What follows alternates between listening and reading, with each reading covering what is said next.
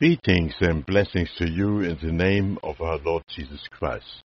I'm Brother Reinhold from Christian Media Ministries, Australia. I pray that this message of eternal life will change your life circumstances so that you become a blessing to others and healing will prosper your soul. Now today's message is in Hebrews 13:4. Let marriage be held in honor, esteemed worthy, precious, of great price, and especially dear in all things. And thus let the marriage bed be undefiled, for God will judge and punish the unchaste and adulterous. Do you know that the marriage is the act where Jesus as a bridegroom and the church as a bride is the greatest future event waiting for us?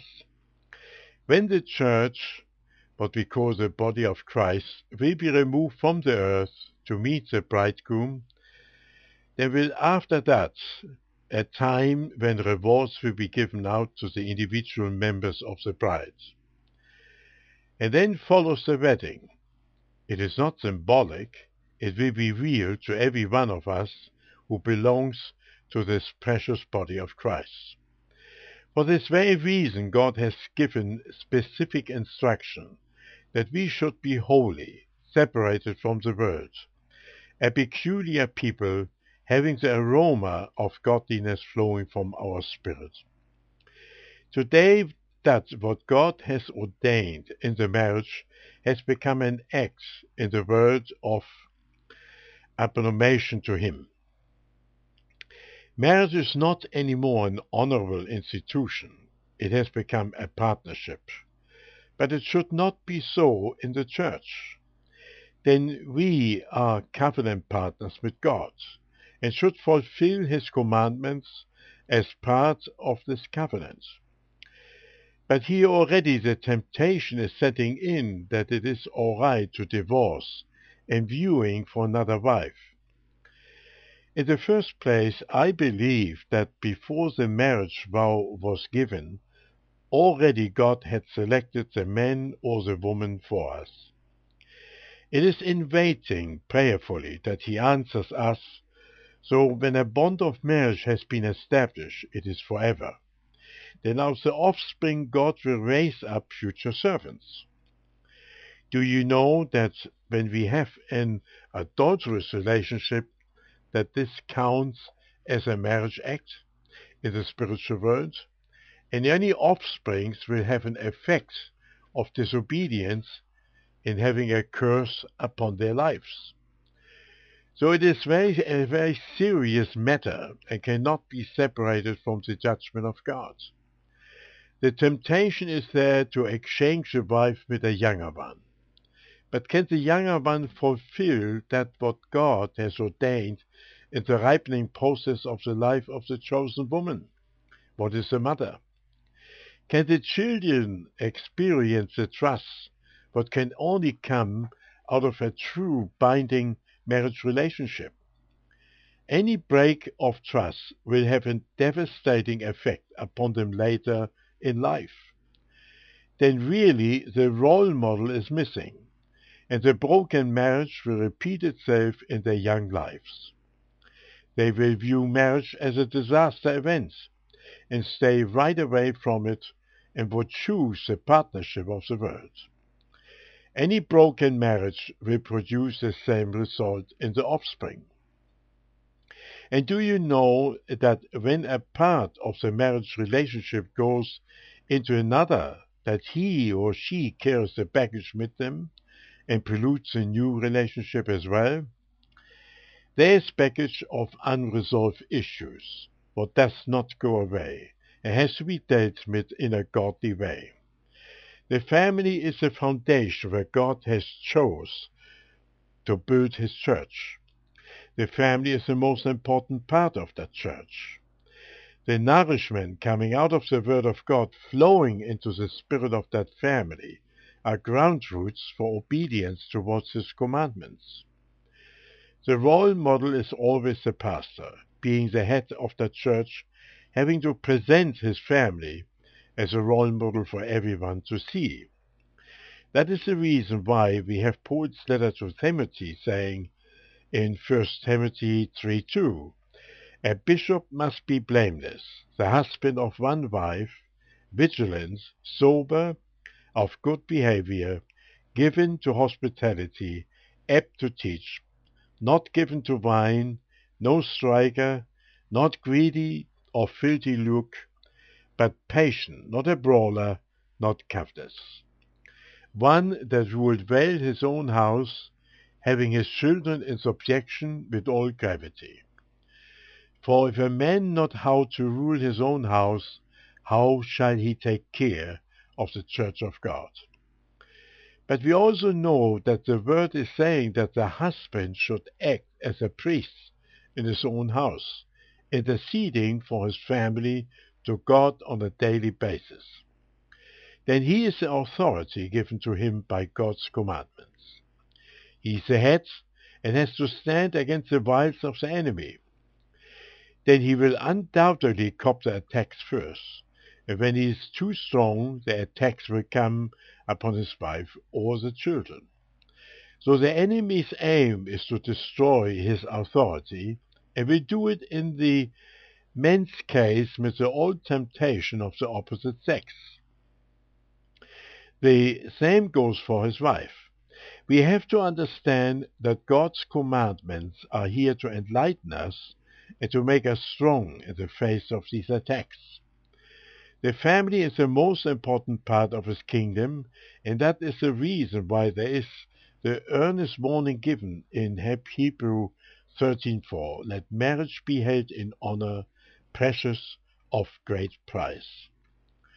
A woman chosen by God is a permanent blessing.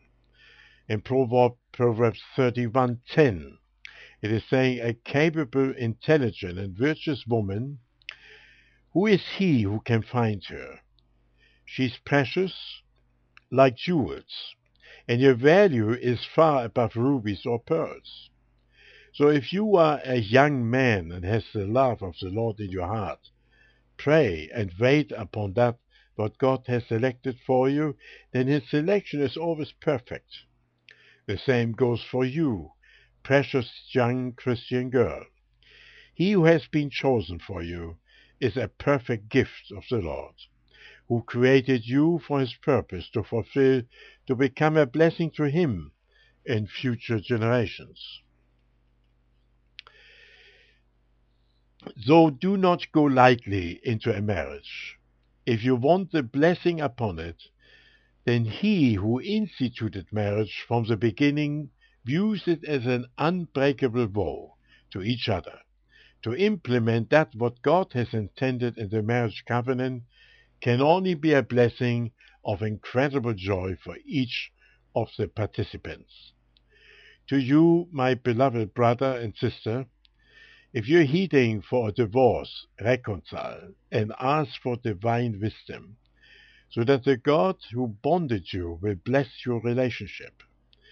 And to you who are contemplating to bond with the opposite sex, but do not know how to evaluate your situation, without marriage, the blessing of God cannot be on that relationship, and it will bring great sorrows upon it, that the Bible views it as fornication, sex out of marriage. Whoever is listening to this message, the greatest safeguard God has created for you is salvation. And to receive it, he wants you to be part of his kingdom. So listen carefully to the steps you have to take to receive it. God is very specific in that he has created 4 spiritual laws we have to obey. In Romans 10:10, the Bible is telling us, for with the heart man believeth unto righteousness, and with the mouth confession is made unto salvation. And in John 3:18 it is saying, he that believeth in him is not condemned, but he that believeth not is condemned already, because he had not believed in the name of the only begotten Son of God. In Romans 3:23, the Bible tells us, for all have sinned and fall short of the glory of God. Now you say to yourself, what shall I do to be saved and have eternal life? Now Romans 10:9 is telling us that if thou shalt confess with thy mouth the Lord Jesus, and shalt believe in thy heart that God hath raised him from the dead, thou shalt be saved. Now, my beloved friends, after the music is finished playing, we suggest a prayer.